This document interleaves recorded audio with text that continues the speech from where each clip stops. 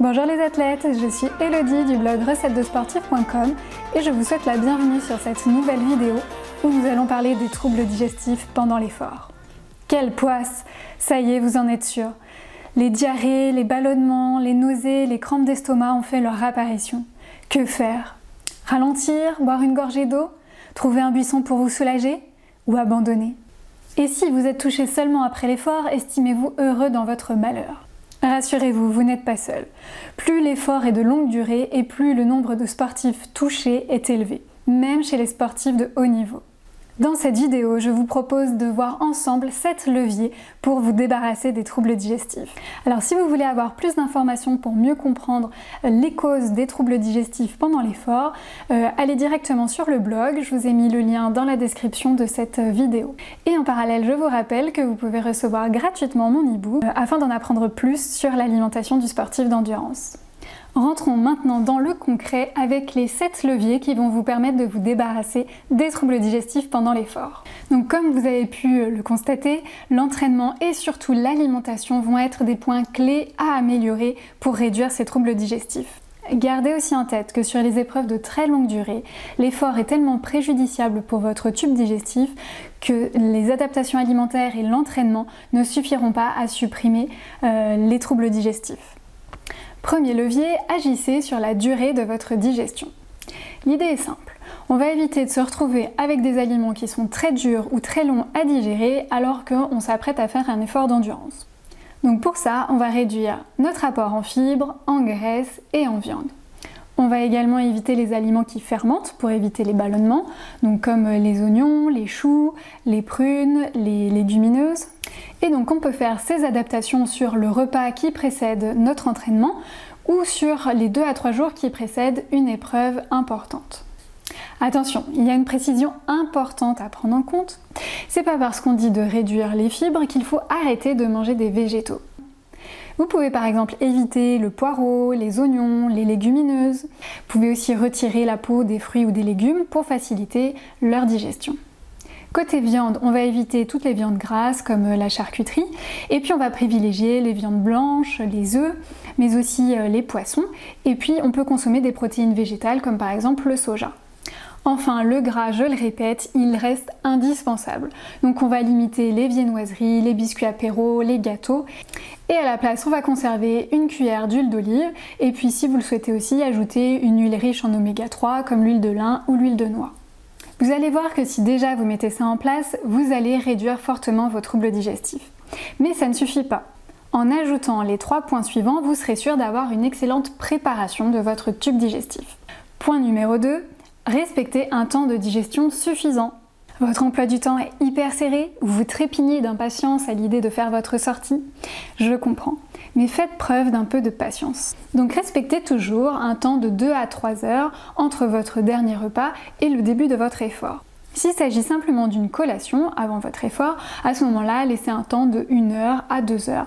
Le troisième point, c'est d'augmenter votre apport en antioxydants pour lutter contre le stress oxydatif lors de l'arrêt de votre effort. Et ben oui, vos petites cellules intestinales, elles ont bien droit à un petit peu de protection aussi. Après tout, c'est grâce à elles que vous pouvez absorber l'eau et les nutriments qui vous permettent de parcourir des kilomètres et des kilomètres. Donc pas de mystère, le premier réflexe c'est d'avoir une alimentation enrichie en vitamines, minéraux, antioxydants. Voyez plus large que les 5 fruits et légumes par jour. Mettez de la couleur dans vos assiettes, mettez des textures différentes, mettez des saveurs. Exit les produits industriels transformés, pauvres en micronutriments. Consommez tous les jours plusieurs fruits et légumes frais. Mettez des herbes aromatiques dans vos assiettes, mettez des épices dans vos plats, mettez des graines de lin, de courge, de tournesol qui vont apporter de la texture et aussi de nombreux micronutriments. Mangez plusieurs fois par semaine des légumineuses et consommez chaque jour des oléagineux. Le deuxième réflexe important, c'est de consommer des oméga 3. Ce sont de puissants acteurs dans la lutte contre l'inflammation.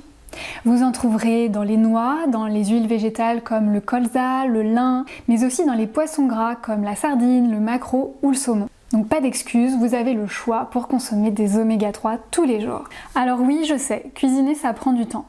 Mais à quoi ça sert de prendre soin de son corps en allant faire du sport si d'un autre côté vous le bousillez? Vous n'êtes pas obligé de passer 1 heure en cuisine tous les jours. Il y a plein de plats que vous pouvez faire en moins de 10 minutes. Et puis pour les plats qui prennent plus de temps, faites-en en plus grande quantité, x2, x3, et congelez le reste. Maintenant, un petit cas particulier pour ceux qui ont des troubles digestifs chroniques. À ce moment-là, vous pouvez essayer de supprimer le gluten ou les produits laitiers pendant quelques jours, voire quelques semaines, et voir si vous constatez une amélioration. Je vous conseille aussi d'essayer de réduire votre apport en fibres. Pour cela, remplacez une partie des fruits et des végétaux que vous consommez chaque jour par des jus de légumes ou un mélange jus de légumes, jus de fruits. Évitez par contre de consommer des jus de fruits purs puisque leur teneur en sucre n'est pas forcément intéressante en dehors de l'effort. Un dernier levier avant de passer à l'alimentation pendant l'effort. Donc le 4e levier, ce sont les probiotiques. Il faut savoir que notre tube digestif héberge des milliers de bactéries. Elles nous sont indispensables pour digérer, pour assimiler certains nutriments et elles fabriquent même des vitamines. Au final, on a plus de bactéries dans notre tube digestif que de cellules dans notre corps. Évidemment, elles peuvent être malmenées pendant l'effort. On va donc pouvoir apporter des probiotiques, qui sont également des bactéries, et qui vont être en quantité suffisamment importante pour être profitables à notre tube digestif. Ces probiotiques, on les trouve naturellement dans certains aliments, comme le kéfir, les légumes et les jus lactofermentés, mais aussi les yaourts. Donc je vous invite à consommer régulièrement ces produits riches en probiotiques, mais vous pouvez également faire des cures sous la forme de compléments alimentaires. Moi j'utilise celui-ci, et en plus c'est sympa, il est fabriqué pas très loin de chez moi. Le 5e point concerne l'alimentation pendant l'effort et la récupération. Le pauvre, mettez-vous à sa place. D'abord, vous le privez de ses ressources pour que vos muscles se surpassent, mais en plus, vous lui demandez de bosser pour vos muscles, encore eux, afin qu'ils aient suffisamment de carburant et de micronutriments pendant l'effort. Alors ce serait sympa de lui faciliter un peu la tâche quand même. Première règle, c'est de toujours tester votre alimentation au cours de vos entraînements. Vous identifierez ainsi les quantités qui vous conviennent, la nature des aliments que vous préférez, liquides, solides, et puis aussi ceux qui sont le plus faciles à consommer et à transporter. Deuxième point, les liquides sont souvent mieux tolérés que les aliments solides. Ils sont plus faciles à digérer, mais bien sûr vous êtes libre de faire comme vous le souhaitez. Troisième point, extrêmement important, la mastication. Alors c'est déjà important dans la vie de tous les jours, mais pendant l'effort, comprenez que ça l'est d'autant plus. Vos mâchoires vont réduire en bouillie les aliments et les mélanger à votre salive pour commencer la digestion. Quatrième point, on va consommer les liquides ou les aliments en petite quantité. Ça évite de surcharger d'un seul coup votre tube digestif. Donc par exemple, vous pouvez boire des petites gorgées toutes les 10 à 20 minutes plutôt que de boire une grosse quantité d'eau toutes les 30 minutes. 5e point, on va limiter les shoots de sucre. Tous les produits très concentrés en sucre, comme les gels de l'effort, les sodas, certaines boissons mal dosées, vont générer un choc qui peuvent causer crampes d'estomac, nausées, vomissements. Si vous souhaitez consommer ces aliments, ce qui est possible, privilégiez des petites quantités et surtout consommez de l'eau systématiquement avec pour diluer le taux de sucre. Et 6e point, choisissez toujours une boisson isotonique pour éviter les chocs osmotiques. Si vous vous sentez perdu au rayon des boissons de l'effort, que vous ne savez pas comment choisir cette boisson, je vous conseille d'aller regarder cette vidéo où je vous explique les informations importantes à prendre en compte. Après l'effort, consommez le plus rapidement possible des glucides, des vitamines, des minéraux et surtout de l'eau qui vont favoriser un retour à une fonction digestive normale très rapidement. Par exemple, un smoothie de récupération ou un potage sont tout à fait adaptés et faciles à consommer à ce moment-là. Le 6e levier, c'est qu'une hydratation optimale réduit fortement les troubles digestifs. Ben oui, il n'y a pas qu'à vos muscles que c'est préjudiciable la déshydratation. Donc on va évidemment se focaliser sur l'hydratation pendant l'effort, viser au minimum 500 ml d'eau par heure et augmenter les quantités si vous transpirez beaucoup, s'il fait chaud. Buvez par petites gorgées toutes les 10 à 20 minutes et vous pouvez par exemple programmer votre montre pour qu'elle vous rappelle de boire si vous avez tendance à être tête en l'air. En dehors de l'effort, donc au quotidien, on peut vite se retrouver dans une déshydratation chronique. Parce qu'on ne boit pas assez, mais aussi parce qu'on boit des substances qui vont favoriser l'élimination qu'on appelle des diurétiques. C'est le café, le thé, l'alcool et les boissons drainantes ou minceurs. Donc on va limiter ces produits-là et on va favoriser à la place l'eau pure ou des tisanes non drainantes, non minceurs ou encore du thé sans théine comme le rooibos. Alors si comme moi vous avez du mal à ressentir la sensation de soif au quotidien, lancez-vous un défi. Vous emmenez votre bouteille d'1 litre au bureau et votre challenge c'est de la boire dans la journée. 7e levier et non des moindres dans notre monde actuel, le stress. Avoir la boule au ventre, ça me reste en travers de la gorge, ça me prend aux tripes, j'ai du mal à le digérer. Est-ce que vous aviez déjà remarqué le nombre d'expressions dans lesquelles on parle du tube digestif ? Eh bien, ce n'est pas si surprenant. Après tout, on vit nos émotions aussi au niveau digestif. Alors, comment peut-il fonctionner correctement si notre vie stressante l'attaque ? Au quotidien, on va apprendre à se relaxer, à être moins stressé. Ça peut passer par de multiples activités différentes, à vous de choisir.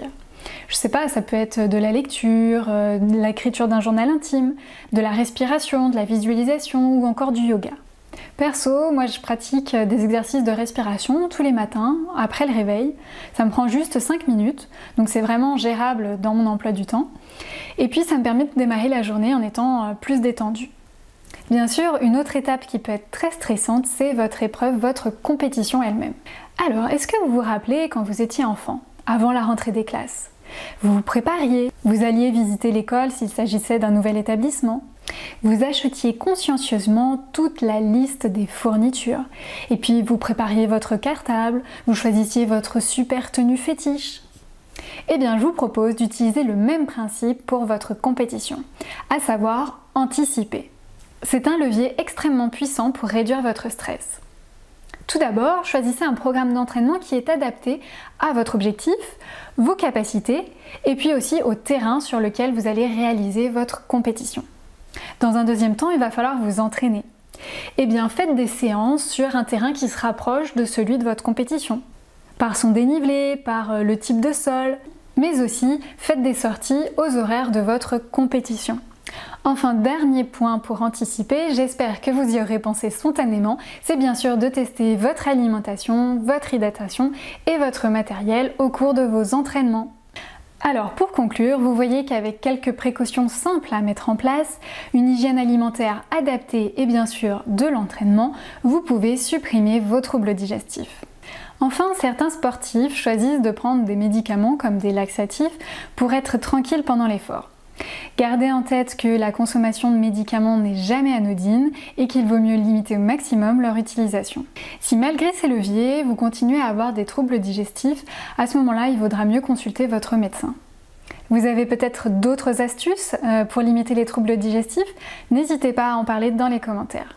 Si cette vidéo vous a été utile ou que vous pensez qu'elle peut être utile à d'autres sportifs, partagez-la.